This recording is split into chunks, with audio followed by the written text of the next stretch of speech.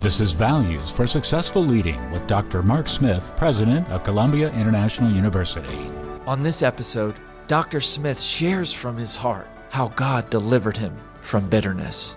I remember on I-69 as I left Muncie, Indiana, and began to drive up the road toward Marion, Indiana, a root of bitterness beginning to well up within me. I'd never felt that before. Questions like, why did that guy hit me? I'm 30 years old. What's going on? I'm just completing my dissertation. Lord, what are you trying to do? Am I destined to a wheelchair? At that time, that's what they were saying. Lord, I don't get it. And I knew right then, as I drove up through there, that I had to deal with the problem. Right then, a root of bitterness was coming up.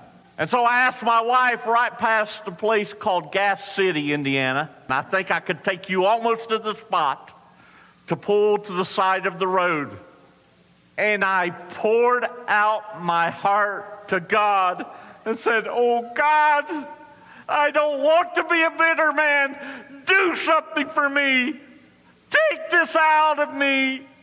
And in 20-some years, I can tell you, never once have I thought about that. Never once have I had feelings toward that man.